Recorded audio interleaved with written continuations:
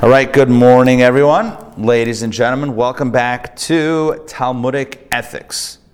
So we're about to talk about one of my favorite topics, which is the topic of honesty. And you know this statement, finish the phrase, if you will. This is like a fill-in-the-blank question. Honesty is the best policy. Good. Do you believe that? Raise of hand. Honesty is the best policy. Okay. Is it ever better to lie than to tell the truth? Yeah. I'm saying, is there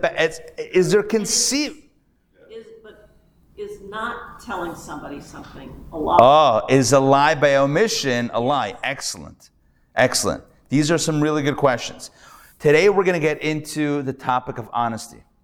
And we're going to talk about whether or not honesty is really the best policy, when perhaps it makes sense to bend the truth, break the truth, fudge the truth. We have so many different expressions that we use for saying something that is less than 100% true. And honest, we're going to explore this by way of an activity that I think is going to be a lot of fun, to kind of explore what you think about in which cases it makes sense to lie, in which cases it makes sense, or when it's okay to lie, when it's not okay to lie. So if you look at the opening page of the booklets that I prepared for you, so if you have the PDF, it's on page 94, learning activity number 1.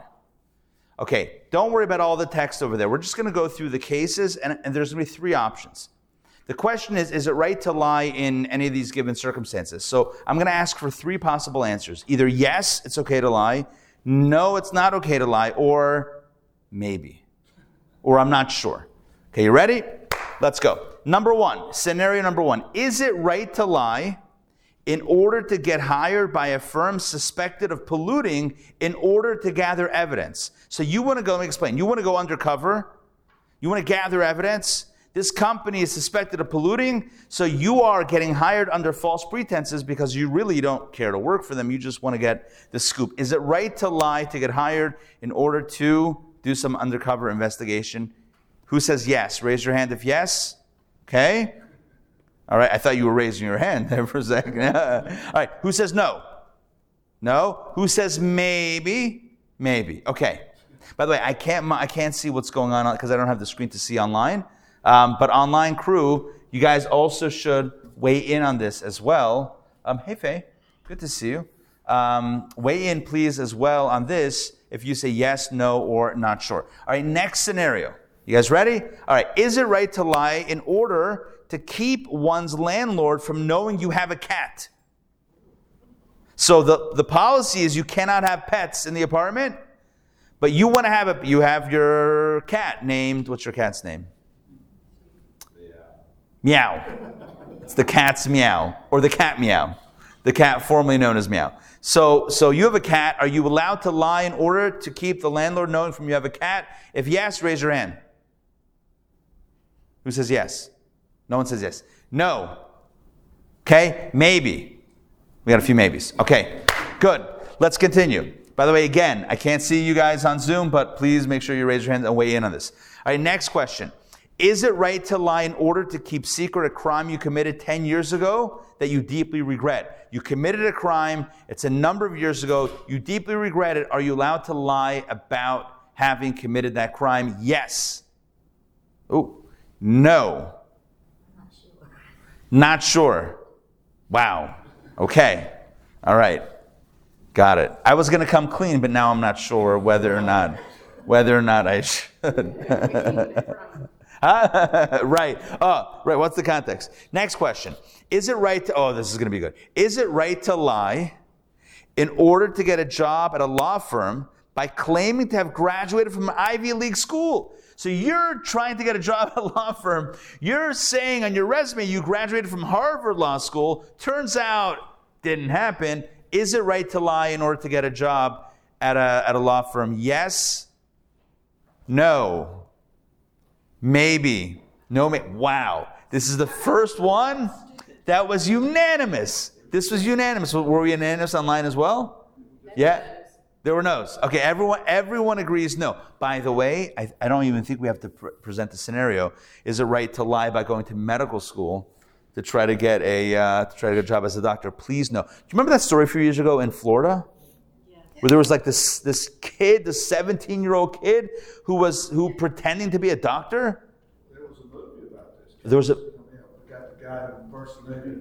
He was an airline pilot. He was a physician. Catch Me If You Can. Right. Remember that? Frank Abagnale. By the way, oh, this is crazy that you mentioned that. Why is it crazy? I just listened to a podcast that the premise of this podcast, this is totally off topic for a second, but it's so interesting. The premise of the podcast is that Frank Abagnale, the Catch Me If You Can guy, whose story is that he pretended to be a pilot and a doctor and a lawyer and even he says that he was a doctor in Atlanta, by the way. Anyway, turns out that according to the investigation that I listened to, which may or may not be true, because I don't know, turns out he made up most of that story. Oh, you mean as far as... Yeah, he made up about making up. You with me on that? A lot of that is, some of that is true, but a lot of that he basically, what's the word? Exaggerated about his prowess at fooling people. But I guess he is good at fooling people because he fooled everybody and he fooled Steven Spielberg to make a movie out of it. Yeah. Oh my gosh, right? That guy. Exactly. Anybody ever faked being a rabbi? I would hope not. The rabbi mask comes up. Actually, right. So that would be a problem. But it's funny because I listened to that podcast. We were up in Boston for a few weeks over the summer. And I was driving around Cambridge. And now we're talking about Ivy League schools. And like, what? This is wild. Anyway, back to the story. Okay, back to the next scenario. Is it right to lie in order to get out of helping a friend to move? Oh, can you help me schlep boxes? And you're like, oh, I got this root canal that I totally forgot about. I wish I could. Is it right to lie in order to get out of helping a friend move? Yes. Faye, I think you're the only honest person here. You're honest about you lying about right to lie. Who says no? Who says maybe? In other words, yes. Okay, next. Maybe it's like, if I really want to get out of it, I will. Okay, is it right to lie in order to keep from hurting your parents' feelings? Yes. Right, okay, yeah, it's a little vague. No? Who says no? Yeah, maybe? Some maybes? Okay. Yes or maybe. It's a yes or maybe. Okay. Believe me, because I'm going through it right now. Oh, really? Yes. Yes. My mother never knew I had COVID last summer. Got it. She's 99 years old. Right, you don't want to stress her out. Oh, okay, so this is a really good. Stressed woman. This is a really good real life scenario. Right, if your mom is 99, Kanai amazing, 99 years old, Yes. and you don't want to stress her out. She's a worrier, Yes. and you're withholding the fact that you had COVID when you're fine, Yeah. but you don't want to stress her out. Right. What would you guys say in this case? Okay? I think everyone would raise their hand and say that's okay. I'm going to vote for everybody on that one. All right, next. Is it right to lie in order to avoid an embarrassing admission of ignorance? Yes. Okay. No. Maybe. Okay. Next. Is it right to lie in order to keep a friend from discovering preparations for a surprise party?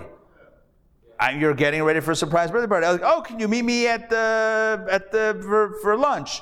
You're like, oh no. Meanwhile, you're blowing up balloons for them, right? You're like, oh no, sorry, I have that root canal again that's come back up. So is it okay to lie in order to keep a friend from discovering his or her birthday party? Yes?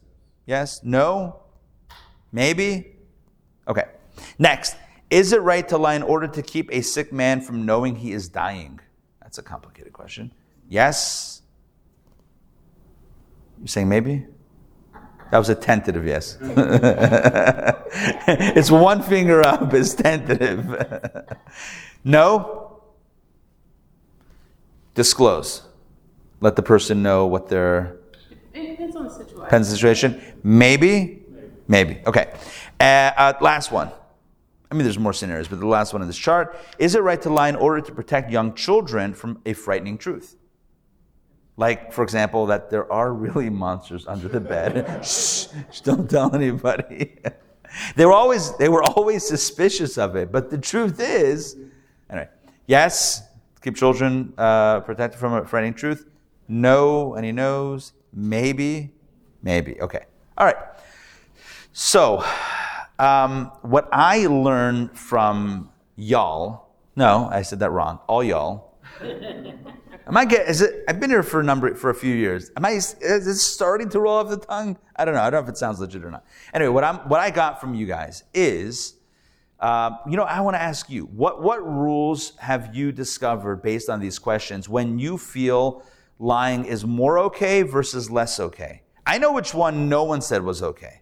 That was the one about practicing law, and then my twist on that was practicing medicine if you're not qualified. Everyone said, do not, that is not okay. Whereas when it came to the surprise birthday party, everyone's like, it's fine. It's fine. You can lie over there. Most of you said it's fine. So, hey, good to see you. Can you come up with a formula for when you think it's more or less okay to lie? What do you guys think? I think if it hurts someone. Oh, that's what I was thinking. In other words, is there a victim? Is there a victim? Is someone getting hurt by this, or is no one getting hurt by this? So, in a scenario, we're talking about lying. So, in a scenario where someone stands to get hurt by a lie, and hurt pretty badly, because you're not qualified to do this job, and you're pretending that you have a law degree or a medical degree, that sounds like someone's going to get hurt from that. So I think we all would say, and we all did say, that it's not okay to lie in that scenario. But lying about preparing for someone's birthday party, misrepresenting where you are, that you're not at home, cutting, frosting the cake, with the lights out, waiting for them to come home, that most of us, I think, felt it was more okay. And what I would guess the reason is because, who's getting hurt by this? On the contrary, no one's getting hurt by this lie. You're doing it for their benefit. You're doing it for them to be surprised, to have a happy birthday. It's a good thing. You're doing it with their best intention in mind, as opposed to cases where you have a negative intention in mind.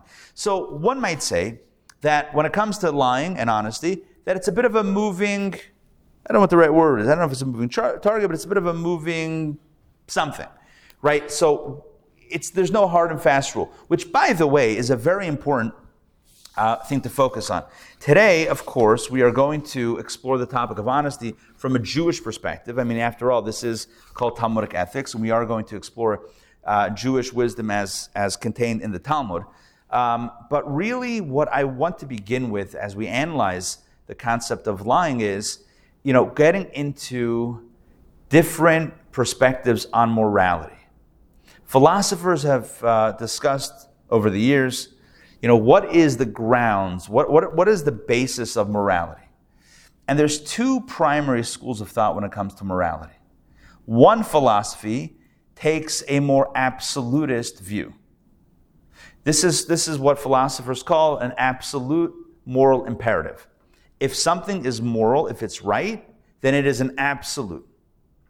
So you will have some philosophers that when pushed will say that one, for example, when it comes to honesty, which is our topic today, which is a moral value, that one must be honest no matter what happens, despite the consequences that might happen. So for example, let's say, God forbid, a murderer knocks on your door and asks if your friend is over. And your friend is over. And you ask, well, why are you asking? And they say, because I'm here to take their life. What would you say? Are they home or not home? What would you say? Absolutely not. But if you believe that honesty as a moral value is an absolute, i.e. there's an absolute imperative to be moral, there's an absolute moral imperative, then one could argue that one must divulge, one must be honest despite what may happen. It sounds meshugah, it sounds crazy, but that's when you take an absolute approach. There's another theory, which is a more consequentialist approach. It's about consequences, and that approach says you don't look at morality as an absolute. You look at, well, what's going to happen right? Based on my action or inaction. So in the case where this murderer is knocking on your door and asking if your friend is home, and they are home, you are best served to be dishonest, because morality is not an absolute. It's something that is, under most circumstances, it is the right thing to do because it leads to the best consequences. But when it leads to the worst consequences, then you discard, you rip up that moral suggestion, and you go for what will be the most, what will pay off the most. Now, these are two different approaches, vastly different approaches. One looks at morality as absolute, and one looks at it in the context of consequences. And this is fiercely debated by philosophers. But here's what I want to share with you today. The question that we're going to deal with, the major issue that we're going to address now and come back to at the end of the session, is honesty in the context of justice, law and order. And in order to get into this topic, I need to introduce the following, what I think is a fascinating idea. The United States system of law, as other countries as well, is very different than the ancient Jewish system of law in many different ways, including in the way the courtroom is designed. In the United States, the way justice is, the process is an adversarial system. What is an adversarial system? You have the prosecution, you have the defense. Let's talk about a criminal justice case. You have the prosecution, you have the defense, and you have counsel, you have attorneys, lawyers for both. And the system is designed where you have a judge. The rule of the judge doesn't examine the witnesses, correct? Correct? Yes? Any fans of true crime or courtroom drama, court TV, watchers? So the judge, Matlock fans, what was the other guy? Perry Mason, right? Very Mason, yeah. What was Angela Lansbury? Murder, She Wrote? Classic. I'm just pulling out these archives, my brain from somewhere. Anyway, so think about the way courtroom is set up.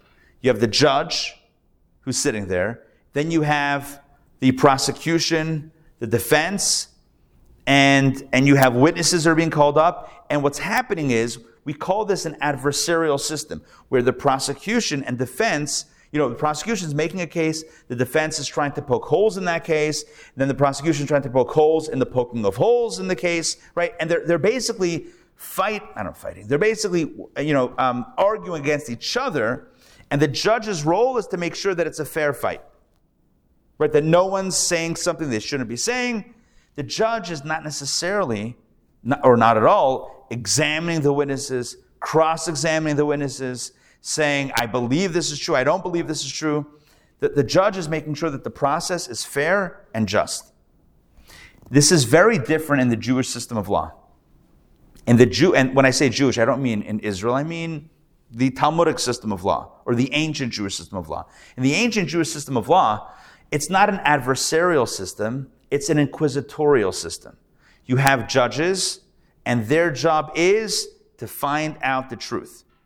And that means that they call the witnesses, they're going to find out what happened, they examine the witnesses, they cross-examine the witnesses, they ask the questions, and they demand the answers. The judges are directly probing the truth. This is very different than in the U.S. legal system, where the judge is not probing for the truth. The judge is a referee to make sure that the two sides are arguing with each other fairly. Does that make sense? How does this relate to what's going on in Israel now? With the Supreme Court, it's a little bit. That's about checks and balances. That's a bit of a different. That's not this direct process. That's a worthy conversation in and of itself, but not for right now. So there's one thing that we know in Judaism when it comes to law and order and judges. Take a look at text number 1. If you turn the page to page 95, take a look at text number 1 from the Talmud.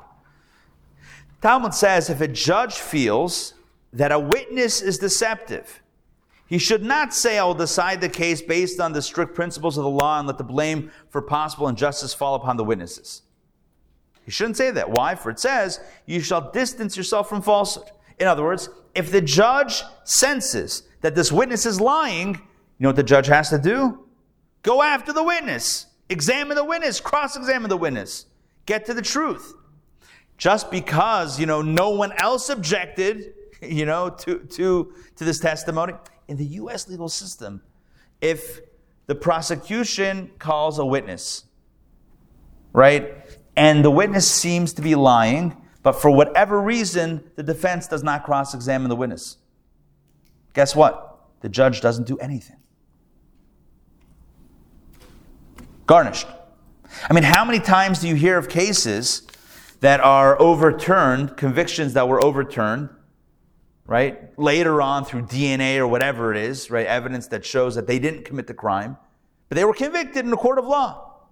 And so many times it happened because their defense didn't do a good job. Where was the judge? How come the judge didn't step in and say, why don't you ask that question? I have a really, something doesn't make sense here. Why don't you ask the tough questions? You know why? Because the judge doesn't get involved like that. The judge is a referee. In Judaism, it's different. The judges get involved. The judges are hands-on. Again, it's not an adversarial system where you have prosecution, defense. You have the two sides fighting against with each other. This is an inquisitorial system where the judges directly get involved. Which leads, and the guiding tenet when it comes to being a judge in Jewish law is truth. Is a strict adherence to truth. Which leads us to the following fascinating case study. Listen to this, page 96. This is a real case that a rabbinic judge submitted to the chief rabbi of Israel, the chief Sephardic rabbi of Israel, Rabbi Ovadia Yosef. And before we get into the case study, I need to introduce one important piece without which you won't understand the question. In a rabbinic court, so nowadays, just to give you a little bit of background, nowadays there is no Sanhedrin, which means there's no Jewish high court like a Supreme Court. There is a Supreme Court in Israel, and that's something else. What I mean in Jewish law or rabbinic law, there's no Supreme Court. But what you do have is a bet din. A bet din is usually comprised of 3 rabbis that could sit on a case, a monetary case, other cases of dispute between people. If they agree to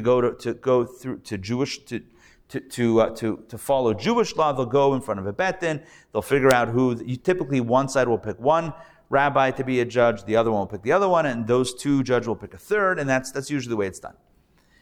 Here's what's going on.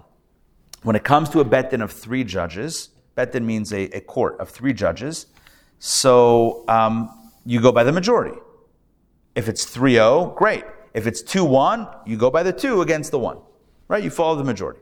However, that is provided that all 3 judges render an opinion. If 2 judges render an opinion, and one judge says, I don't know, this is too complicated for me, I actually don't know, I have no vote, then even if let's say there's 2 people that are arguing against each other, Reuven and Shimon. So let's say 2 judges of the 3 side with Reuven. So they have the majority anyway. But the 3rd judge says, I don't know. You don't rule in accordance with Reuven. You have to bring in more judges because you have to have at least 3 judges that render an opinion. So even if you already have the majority because it's 2, so it doesn't matter what that guy says, but if the 3rd judge doesn't say anything, you need to bring in 2 more judges. Does that make sense? Okay. With that in mind, let's read the case study. Dear Rabbi Yosef, and this is one rabbi asking the chief rabbi the following question. I am a member of a group of 3 judges who are involved in arbitrating a monetary dispute between 2 members of our community. My view differed with my other colleagues in the bet din. Thus, the majority of opinions seemed to be leaning toward a position which I felt was utterly mistaken. I feel that by bringing in more judges, the case will gain from the input of the additional judges, hopefully leading to a just verdict. Is it right for me to be deceptive and say that I don't have an answer in order to force the other members to invite 2 more judges? Let me explain what he wants to do. This guy, so there's Reuven and Shimon, those are the 2 people that are in the monetary dispute. You have a panel of 3 judges that heard the case. 2 judges are ready to rule like Reuven. Here's the 3rd judge. He says, you guys are out of your minds. He doesn't say that to them directly, but he hears, as they're discussing the case, he hears that they're siding with Ruvain. He thinks they're Meshuggah. He thinks they're crazy. Because it's clear to him that the law should be like Shimon. But he knows that if he votes Shimon, they vote Ruvain, he's outvoted. So he's thinking, there's a wrinkle in the law. The law is that all three have to render a decision. I'm going to say, I don't know. I'm stuck. I don't know. I can't render a decision. That will force this bet then to bring in an additional 2 judges on the case for a total of 5. Then they rehear the case, and he's thinking with those 2 additional judges, if they're thinking with their right mind, they will agree with me that the ruling should be like Shimon, the other guy, and then we'll have 3 and they'll have 2, and justice will be served. Are you with me what this guy's trying to do? He's trying to lie or be deceptive by saying, I don't know, when he knows what his opinion is. He knows his opinion is that Shimon should be that he rules like Shimon, but he's going to say, I don't know, to allow for 2 more judges to come in. So he's asking But then, when there are 5 judges, and he rules against what the other 2 ruled initially, is that demonstrating his deception?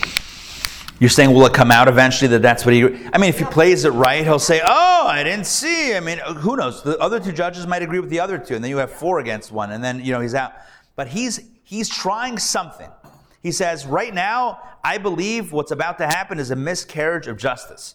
He's feeling very, very troubled by this potential impending miscarriage of justice. So he says, the only way to stop this is by saying, I don't know, instead of saying, I know. And then 2 more judges come in. Hopefully, sanity will prevail, and that's it. But in order to achieve that, he'll have to be deceptive, i.e. by saying, I don't know the verdict. I don't know my verdict, when he does know his verdict. Is he allowed to be deceptive? In other words, do the ends justify the means? Who's that, Machiavelli? Right? Do the ends justify the means in the context? When the Torah says, distance yourself from falsehood, specifically when it comes to justice, for judges, like no lies, does it mean this? Is this included? Or would this be kosher? That's the question. By the way, this is a major question. And by the end of the session, you'll have some context with which to understand a resolution over here. But let's take a bit of a pause when it comes to law and order and discuss the value of honesty in and of itself. What is the value of honesty, and what is the danger of dishonesty? And to do this, I want to do one more activity on page 97. I'm going to present 4 scenarios, and you tell me whether this is lying or whether it's not lying. Okay, number 1, page 97. If someone is delusional and tells outlandish stories, would we consider that person to be a liar? Would you call them a liar? What do you think? Liar, not a liar? Liar? Huh? Delusional, right. You wouldn't say they're a liar, they're delusional. Okay. Number 2, if I tell a joke and everyone knows that I'm joking, is it a lie? A comedian gets up on stage and starts spinning this hilarious story. Never happened, right? Is it a lie? What would you say? Lie, no lie? Comedy. Okay, good. 3, I visit a new town and tell people my name is Harry. Really, my name is Joe. Really, my name is Ari. Whatever. No one is harmed by this lie. They do not know me. I'm not concealing a past nor impersonating anyone. Is this a lie? I think many of us would say yes. Okay? 4, a teacher accuses a student of not having studied for a test. The student, in a hurt and sarcastic voice, answers, oh, of course I haven't studied. I haven't spent even a minute looking at the material, thus implying by her tone that she has been misjudged. In fact, the student has not studied.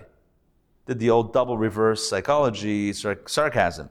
Is the student lying? So the student says, no, you're right. I didn't study a drop. Meanwhile, she didn't study. Is that lying?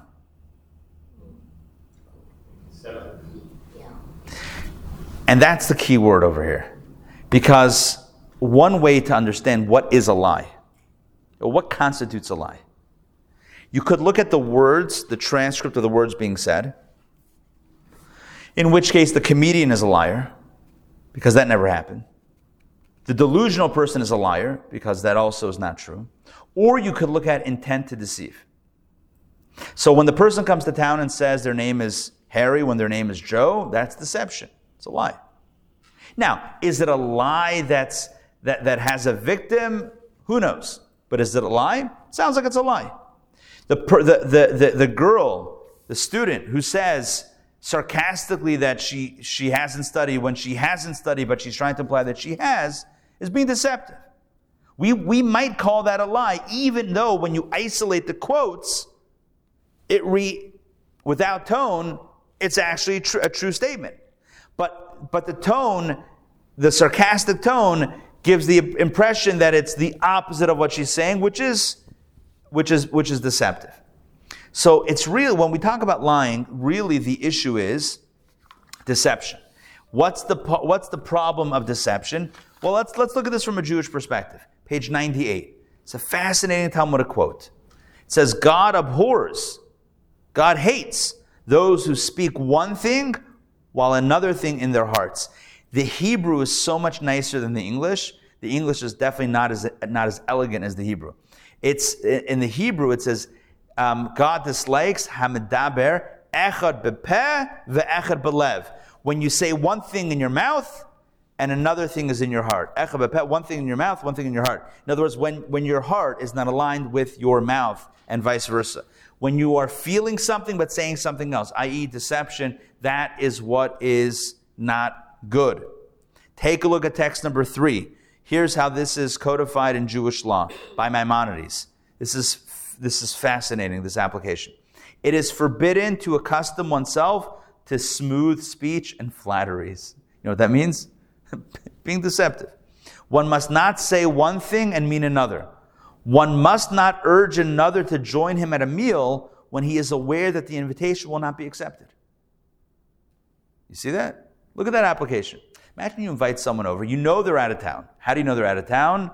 I don't know, because last week, remember we talked about gossip? Because your friend told you that they were going, they were going out of town. So meanwhile, you're like, oh, great. This is perfect. I need to invite them, but I don't want them to come over. So I'll invite them when I know they can't take me up on the invitation. Great. You can't do that. In Jewish law, you can't do that. Because it's being disingenuous, it's being deceptive.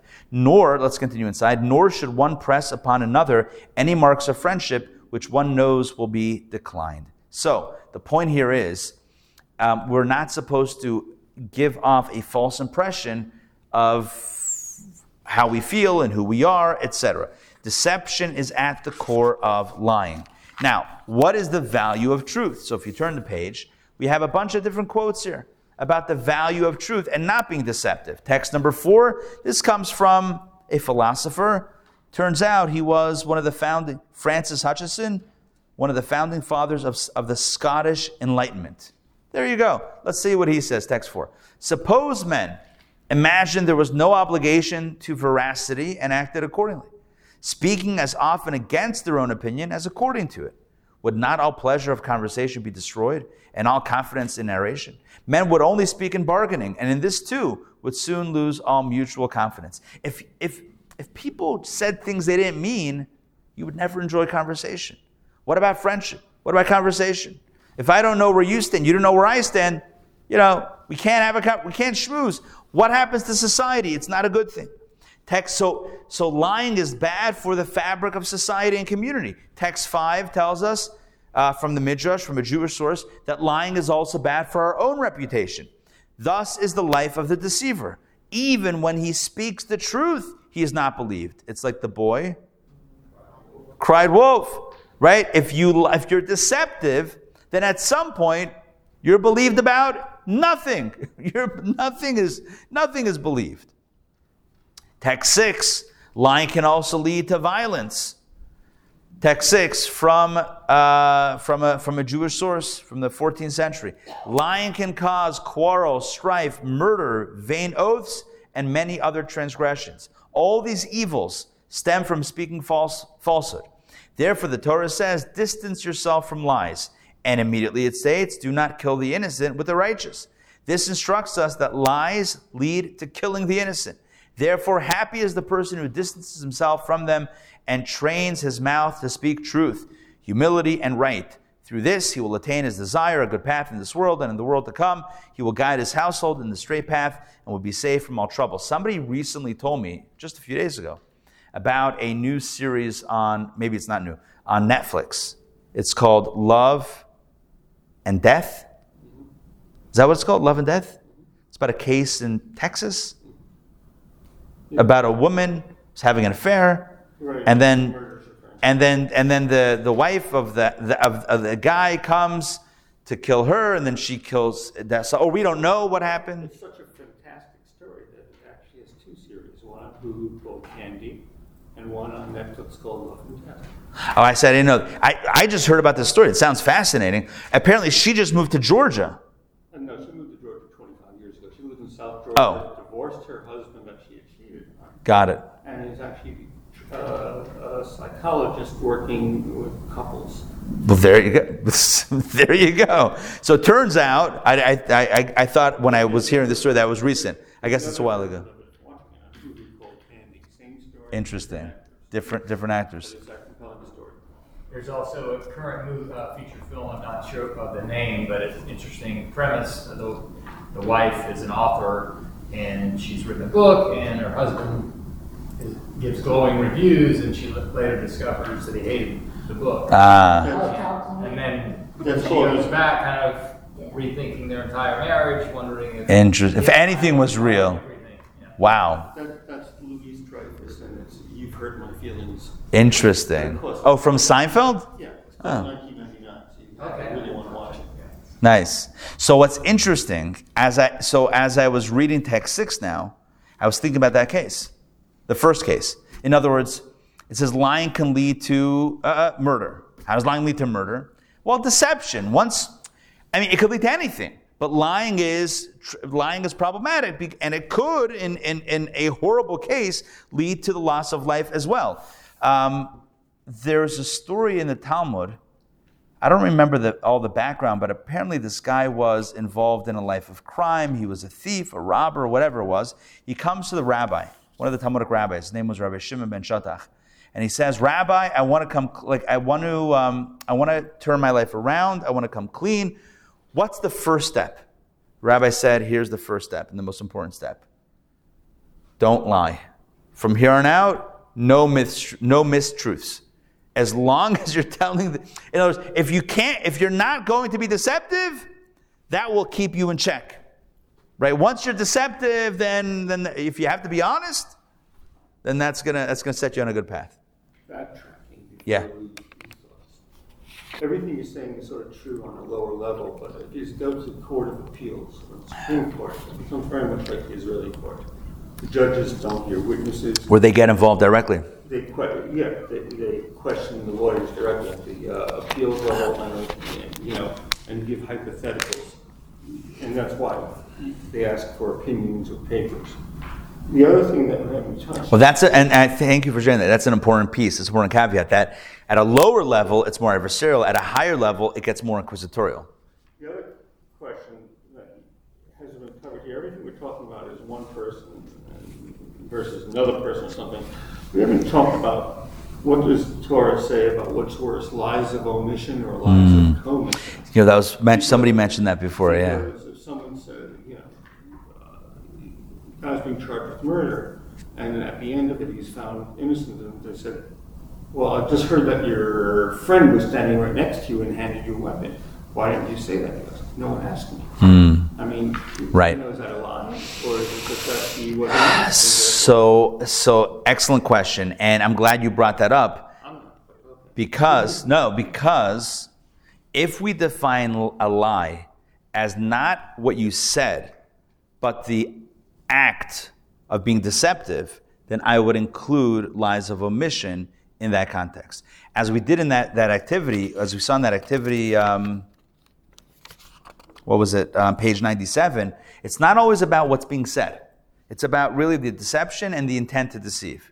Sometimes we might be deceptive without even knowing it. We didn't mean to be deceptive, and then is it a lie? Maybe, I don't know. But if you intend to deceive, by saying something or even withholding information, we could put that into the same category of deception. Now, when it comes to honesty, we'll do. Last thing. Yeah. As long as back to 97, I was about the delusional person. There's a common phrase done by progressive lefties and commies that I know my truth. And it comes into question on what grid is truth on? I mean, how do we apply this thing when someone says, I know my truth, I know I've been persecuted all my life. The numbers say different, but the thing is, I know my truth, and I really hate that someone has possession of truth. Truth should be something that all of us can witness and maybe see points of, but there should be a grid. That might be a bigger question than we can address here. How do we define, is truth subjective, objective? If it's objective, then what makes something? At which point does it pass that bar of objective truth? That's a good question. I think that's a good question. All right, now let's get into some more spiritual teachings about the value of truth. We're going to do a few of these quickly. Page 100 at the bottom, text number 7. It says, the Talmud says, the seal of the Blessed Holy One is truth. And that's a very important statement. It means that what is God's signature? What's, like a signet ring? What's the signature? What's the seal of God? It's truth. For those familiar with the Hebrew alphabet, it's very fascinating that in Hebrew, the Hebrew word for truth is emet, which is comprised of 3 letters, aleph, mem, and taf. All of those letters have a broad base. The aleph, the mem, and the taf, I wish I could show it to you right now, but whatever. But they're all like wide letters. Whereas the Hebrew word for falsehood, sheker, all 3 letters come to a point at the bottom, which tells us, according to tradition, that truth has a solid foundation and falsehood, lies, are on a very narrow point, which means that at some point they're going to fall down, which is one of the foundations behind text 10, which is from Pirkei Avot, Ethics of Our Fathers, which says the following, page 102. The world endures by virtue of 3 things: justice, truth, and peace. There are 3 pillars. It's really like 3 pillars that hold up the world: justice, truth, and peace. Truth is one of those pillars. Sorry? Yeah. So truth is one of those pillars that holds up the world along with justice and peace. However, when it comes to truth, truth can also cause damage. Truth can also hurt. Truth can also be less than moral and less than virtuous. And we can think of many different scenarios. But I'd like to talk about this in the context of a fascinating midrashic statement. Text number 12. Actually, let's do text 11. This is from a Lutheran theologian, Dietrich Bonhoeffer, who probably would have never imagined that he'd be quoted in a class called Talmudic Ethics. Here we go, text number 11. It is only the cynic who claims to speak the truth at all times and in all places to all men in the same way, but who in fact develops nothing but a lifeless image of the truth. He dons the halo of the fanatical devotee of truth who can make no allowances for human weaknesses, but in fact he is destroying the living truth between men. He wounds shame, desecrates mystery, breaks confidence, betrays the community in which he lives, which means, there's a phrase called truth dumping. Should you be truthful in all scenarios, even when the truth is hurtful? Some may say yes, but some may say no. It's better to not say the full truth in order for the sake of, for example, peace, which is what we encounter in text number 12, and that's the segue to this really powerful midrash. This is a story that portrays the background behind the creation of Adam, of the first human being. So Rabbi Simon says, that's not Simon Says, that's something else. That's a different game. Rabbi Shimon says, when God was about to create Adam, the angels on high divided into different camps. Some said he should not be created. Others said he should be created. All right, so here are the camps, the 4 camps. Kindness said, let him be created, for he will be generous and kind. Truth said, do not create him, for he will be full of lies. Righteousness said, create him, for he will do charity and righteousness. Peace said, do not create him, for he is full of conflict. So we have 2 against 2.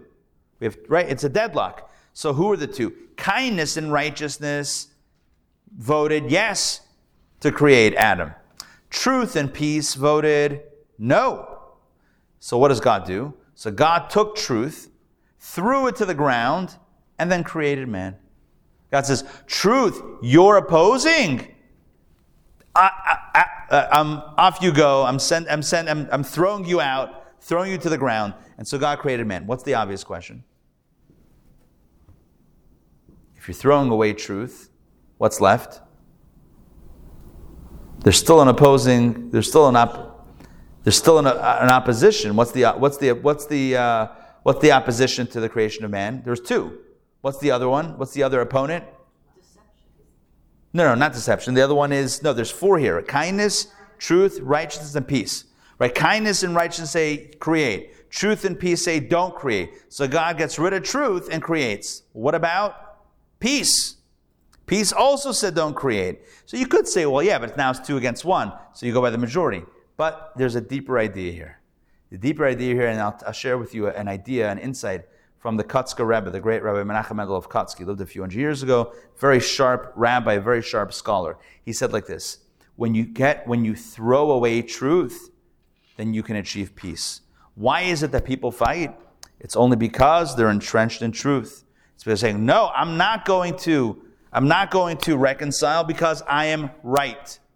Right? Why is it that conflict happens? It's because each side is standing on ceremony, or more than ceremony. Each side is stuck in their own position and is unwilling to yield, is unwilling to bend.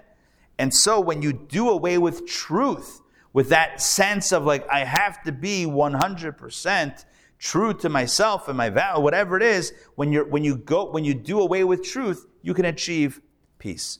This becomes a very powerful teaching in Judaism, in Jewish law, about lying for the sake of peace, or at least bending the truth for the sake of peace. Remember the foundational teaching that I started this entire series with. In the U.S. system is based on rights. The Jewish system is based on responsibilities or obligations. And in Judaism, there are many obligations, and many obligations that might be competing. So when it comes to obligations or imperatives, there's an imperative to be truthful. There's also an imperative to achieve peace. And the question is, what happens if those are in conflict? What happens if I can either choose truth or I can either choose peace? One way of saying it sometimes in relationships, I can either be right or I can be happy, right? So the question is, which one should give way to the other? Should we uphold truth or should we try to uphold truth at all costs or peace at all costs? In our tradition, Judaism teaches that we compromise on truth for the sake of peace. Where does this come from? It's actually not in this text. I don't know why it wasn't included here.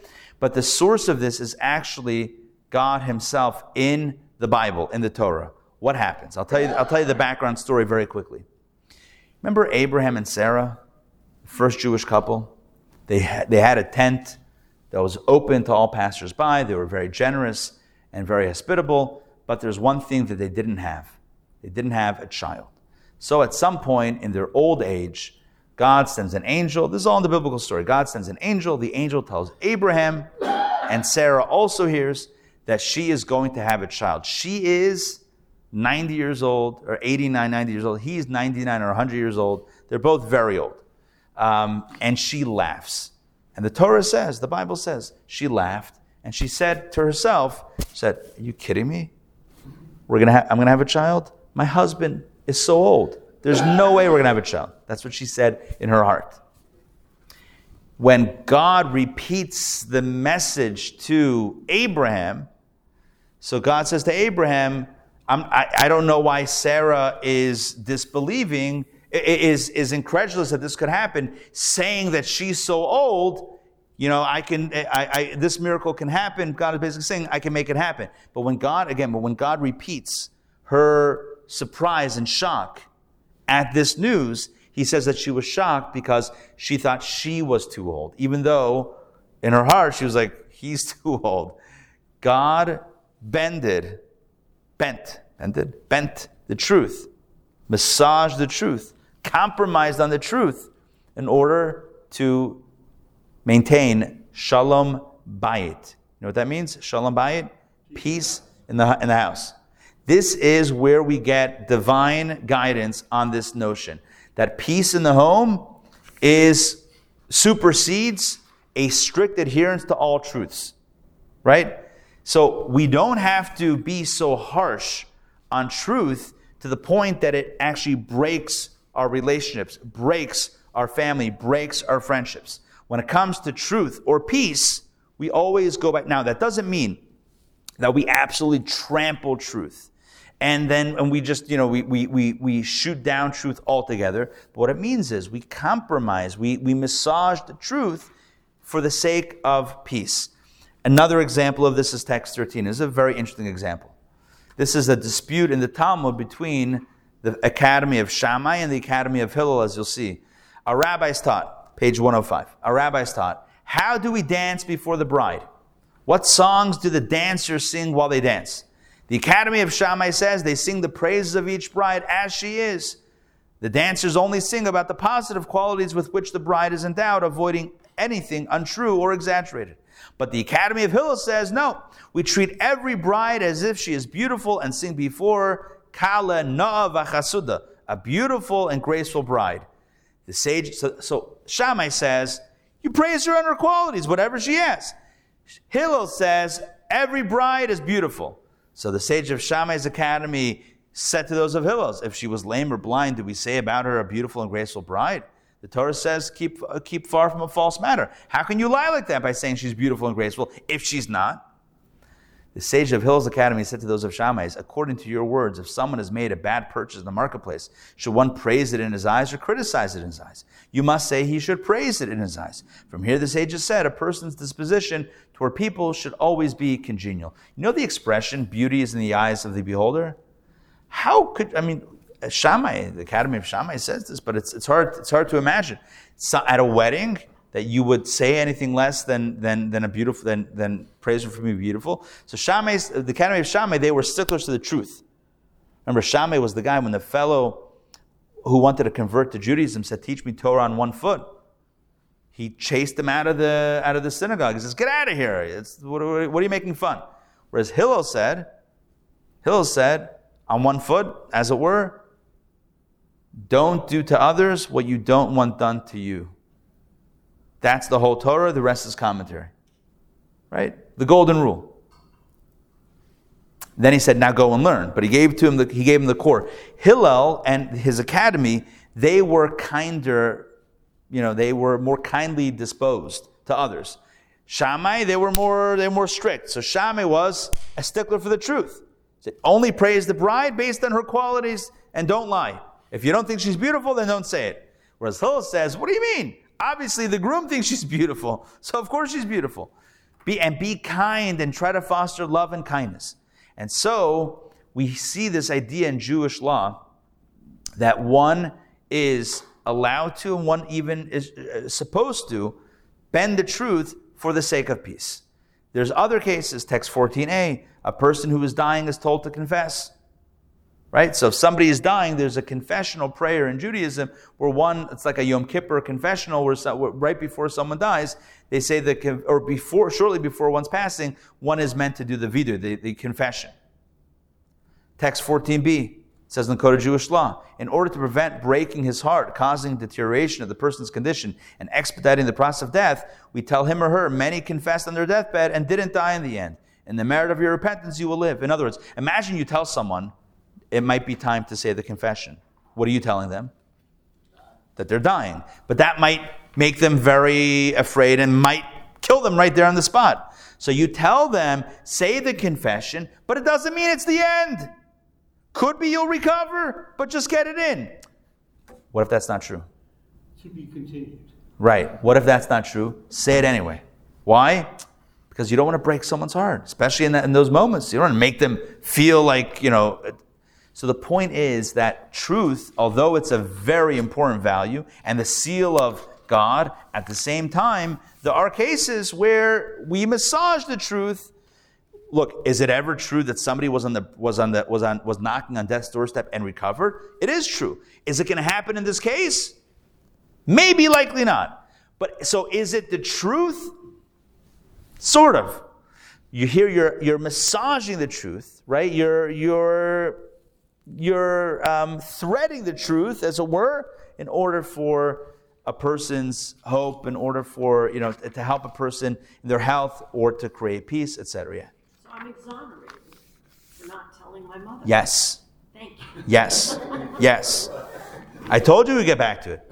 It's very clear in Judaism that not all truths need to be said if they're going to cause a greater harm. Who determines the greater harm? Well, we have certain parameters.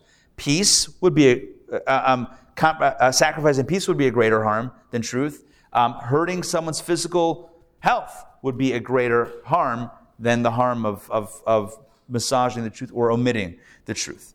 I'm going to skip a few of these texts because I really want to get back to our legal case study. Okay, here we go. There's one exception. You can bend truth for certain values, but there's one area that you never bend the truth in. You know what that is? Getting back to our case study, in the context of justice, of law and order. There's one context that you do not ever bend the truth. Text 16a, page 110. Here's the full quote from the book of Exodus. Do not pervert the judgment of your destitute person in his grievance. Distance yourself from falsehood. The very verse that talks about not lying, right, not being deceptive, is in the context of judgment, is in the context of speaking to a judge in a court of law. So, even though we might compromise truth for the sake of peace or for the sake of life, someone's health, we do not compromise truth in the context of justice. A judge is never allowed to compromise truth. I want to do a... You know what? I'm going to do just a few paragraphs from text 16b. It's very long. I want to do 1, 2, 3, the fourth paragraph, the last 3 paragraphs of that text, page 112, really at the top. From where is it derived that if 2 litigants come for judgment, one dressed in rags and one wearing an exquisite garment worth 100 manas, we tell the well-dressed one, dress like him or dress him like you, so that the court will not be disposed toward the well-dressed one? Rashi, the Torah states, distance yourself from falsehood. In other words, the court has to be the judges have to judge so truthfully without any bias that literally they can't be swayed by one dressing nicer than the other. By the way, it can go both ways. A judge might be disposed to swing the case like the wealthier litigant because, wants to curry favor with that guy, or out of compassion might want to swing the case like the one who is the underdog. Both are not good. Both would not be good for the truth of justice. So therefore, the litigants dress the same. Let's continue. When litigants came before Rabbi Bar Rav Huna, who was one of the great rabbis of the Talmudic era, he would say to them, remove your fine footwear and then go down to judgment. No Jimmy Choos in court. In other words, just because you have nicer shoes, that's going to sway the judges, you can't do that. So they were blocked going down to the courtroom. Let's continue. From where is it derived that one litigant should not clarify his case to the judge before his opponent arrives? A litigant who argues his case without his opponent being present will not feel ashamed about lying. The Torah states, distance yourself from falsehood. Again, we have this idea that one litigant should not get in their case before the other one shows up to court, because without the check of the other guy there, this guy might be more emboldened to lie without the other guy. The point is that in a courtroom, truth is the only factor. When it comes to the house, you got to think about peace, shalom bayit, right? How does this tie look on me? How does this dress look on me? You can bend the truth for the sake of peace. But when it comes to the courtroom, truth has to prevail, which leads to the following. I'm going to do another case study that's not in here, and then we're going to resolve our original case study. Here's a case study that is fascinating, but it needs a very quick introduction. In cases of capital crimes in ancient Israel, there was what was called the Sanhedrin. The Sanhedrin was the Supreme Court, the high Jewish court. There is a Supreme Court in Israel, but again, that's not the Sanhedrin, that's something else. This is in ancient Israel. There was a Supreme Court. Now, when it came to capital cases, there were 23 judges. When it came to cases of national interest, you had 71 judges. But in capital cases, 23 judges. The way it worked, it's an inquisitorial system like we said before. The judges were hands-on. They were interrogating, examining, cross-examining, probing for truth. When it came time to render the verdict, let's say in a capital case, the way it would work is nothing happened behind closed doors. Everything was transparent. Every judge said the ruling as they saw it. Let's say, just keep it simple, guilty or innocent. Every judge had to verbalize and say their ruling. It wasn't like, they came back and said, all right, this is what we came up with. Everything was transparent. The way it worked also was that the youngest or least tenured judge would go first so as not to be influenced by the most tenured judge. Because imagine if you had the big wigs of the court and then the schnook who just joined, they might feel pressured to go with the elders. So you start with the youngsters and then you go up the line to the elders. One more wrinkle. Listen to this. This is fascinating. In Jewish law, in original Jewish law, in a capital case, if it's a unanimous guilty verdict, if it's unanimous, then the individual is found not guilty. Why? Because if it's unanimous, Jewish law says the court did something wrong. If no judge could find any extenuating circumstances, any side of leniency, it means the judge did not do his due diligence, and not the person walks free, but the death penalty is not applied. You with me on this? If it's 20, you need a majority. If it's 23-0, you don't apply the death penalty, paradoxically. Now what happens? Listen to this following case. Imagine the first 22 judges, guilty, guilty, guilty, guilty, guilty, guilty. The last judge also feels guilty. But if he says guilty, what's going to happen? They don't apply the death penalty. Right? Because it's 23-0. So this judge is tempted to say, you know what? I'm going to say innocent. I believe guilty, but I'm going to say innocent. So now it's 22-1. Death penalty is applied. You with me on this? Can the judge say innocent in order to have the consequence applied that he wishes to be applied, even though he believes guilty? Conversely, what if this last guy feels innocent? 22 guys said guilty, but he feels innocent. So what's he tempted to say? Guilty. Because if he says guilty, the guy's not going to get executed. Are you allowed, as a judge, as the 23rd judge, are you allowed to bend the truth to achieve the outcome that you want to see? Jewish law says unequivocally, the answer is no. If you believe guilty, you have to say guilty and he doesn't die. If you believe innocent, you have to say innocent and he dies. In a court of law, the judge has to be truthful 100%, despite the outcome, the opposite outcome of what you wish for. And so, getting back to our case study, remember how we started?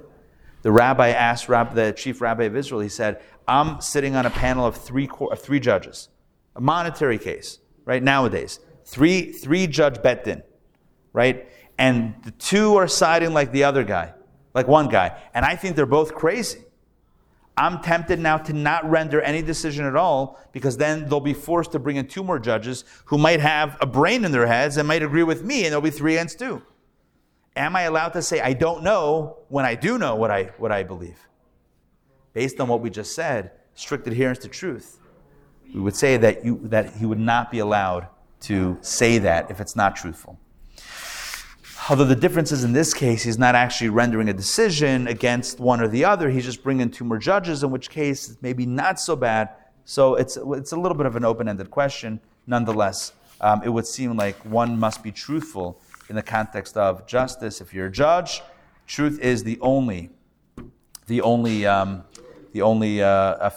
And the reason for this, just in short, and we're just going to close it out in just 60 seconds. The reason, in short, is because in Judaism, the understanding is that justice is really divine. Judges don't create justice. Judges follow in Jewish law, a divine protocol, and at that point, because how could anyone know what really happened or know what's going on in someone else's heart? It's impossible. So you do your best and you follow as true as possible to the protocol, and then the process plays out.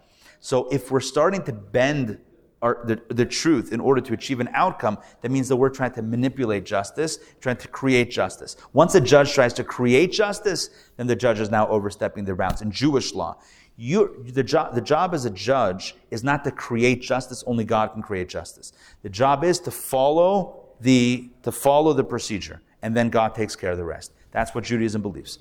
Of course, it's coupled with a belief in a higher justice, but that's the way. That's how Judaism justice unfolds. So, what's the moral of the story? The moral of the story is be truthful. Truth is a value. Peace is a value, and in law, truth is the only value, the overarching value. All right. Thank you for joining me today for lesson 5 of Talmudic Ethics. Hope you enjoyed it. Next week, the topic is fair use and copyright in Talmudic law. Can you imagine? Copyright in Talmudic law. Who would have thought they talked about it? All right, same bad time, same bad channel. By the way, remember that Talmudic story where God threw truth to the ground in order to create Adam? It says in the future, when you take a seed and throw it to the ground, what happens eventually? Pops back up, bigger and stronger. Eventually, there will be a time when truth will grow from the ground once again, and that's a time when truth and peace will coexist without needing to compromise truth. All right, great to see you all today. Hope you enjoyed it, and we're back on for the next week for the last session. Oh, quick announcement. We have this coming up 1 week from tonight. The event with Holocaust survivor Esther Bash. She's coming in from Arizona. She's 95 years old, Kanai, and she's going to be sharing her experiences in Auschwitz, survival, and how she rebuilt her life from the ashes of despair. So join us. It's going to be very powerful. She's an incredible speaker. All right. Pleasure. All right. Oh, and by the way, in case you're wondering what's going on, we have a 2-week yeshiva for the yeshiva students that are off for a summer break. So instead of just kind of, chilling at home and wasting time, as it were, not studying, we're doing a half-day yeshiva from the morning until 1 p.m. So it's a concurrent program, which is great. All right. Thank you very much. Pleasure. So I tried to look up the place that you said publishes this. Yes. And there were like 20 centers with that name. Yeah. So headquarters is in Brooklyn. But I'm talking about in Brooklyn. Oh. The Rohr Jewish Learning Institute? Yeah. Wow. Yeah. The headquarters is on Eastern Parkway. What specifically are you looking for? Well, I'm going to be living close. Oh, nice. So I'm thinking there may be some interesting classes. Yeah. Absolutely. So headquarters, that's where they kind of prepare the materials, the curriculum materials. What I would go is go to the website. It's Rohr, R-O-H-R, Rohr Jewish Learning Institute. Yeah. It's named after the benefactor. Here's the website to go to. myjli.com. So myjli.com. And then you'll be able to put in your zip code or the zip code you'll be in and find the closest center that teaches these courses. Okay. Yeah, Okay. that'll be the easiest way. Because that's There's the... some closer to me also. Yeah, for sure. That's that website is the website of the central organization, and they know all the affiliates that are teaching it. So if you put in this zip code, we would come up. But if you put in whatever zip code, you'll be in New York. Yeah. When are you actually moving? 2 weeks. Wow. You got your place ready? Everything's ready? My place in New York's not ready yet. Oh. It should be. So. Got it. Yeah. And where is it? Which? Queens and Jackson. Okay, nice. And my daughter goes to a synagogue in Flushing. That's unbelievably gorgeous. Nice. It's old, it's from the 19th century. Beautiful. Well, good luck on the move. You're here next week? Yes. All right, we'll do the official farewell then. I have so enjoyed it. Thank you. Thank you. Yes. Worked out okay? Yes, thanks, fine. Okay, awesome. Thank you, Stephanie. Enjoyed it. Sorry, I missed last week. I had a dental appointment. It wasn't a root canal, so I'm not lying. Okay. It was cleaning. I record these just for my own. So Yeah, if yeah, you I'll want, watch that. if you want.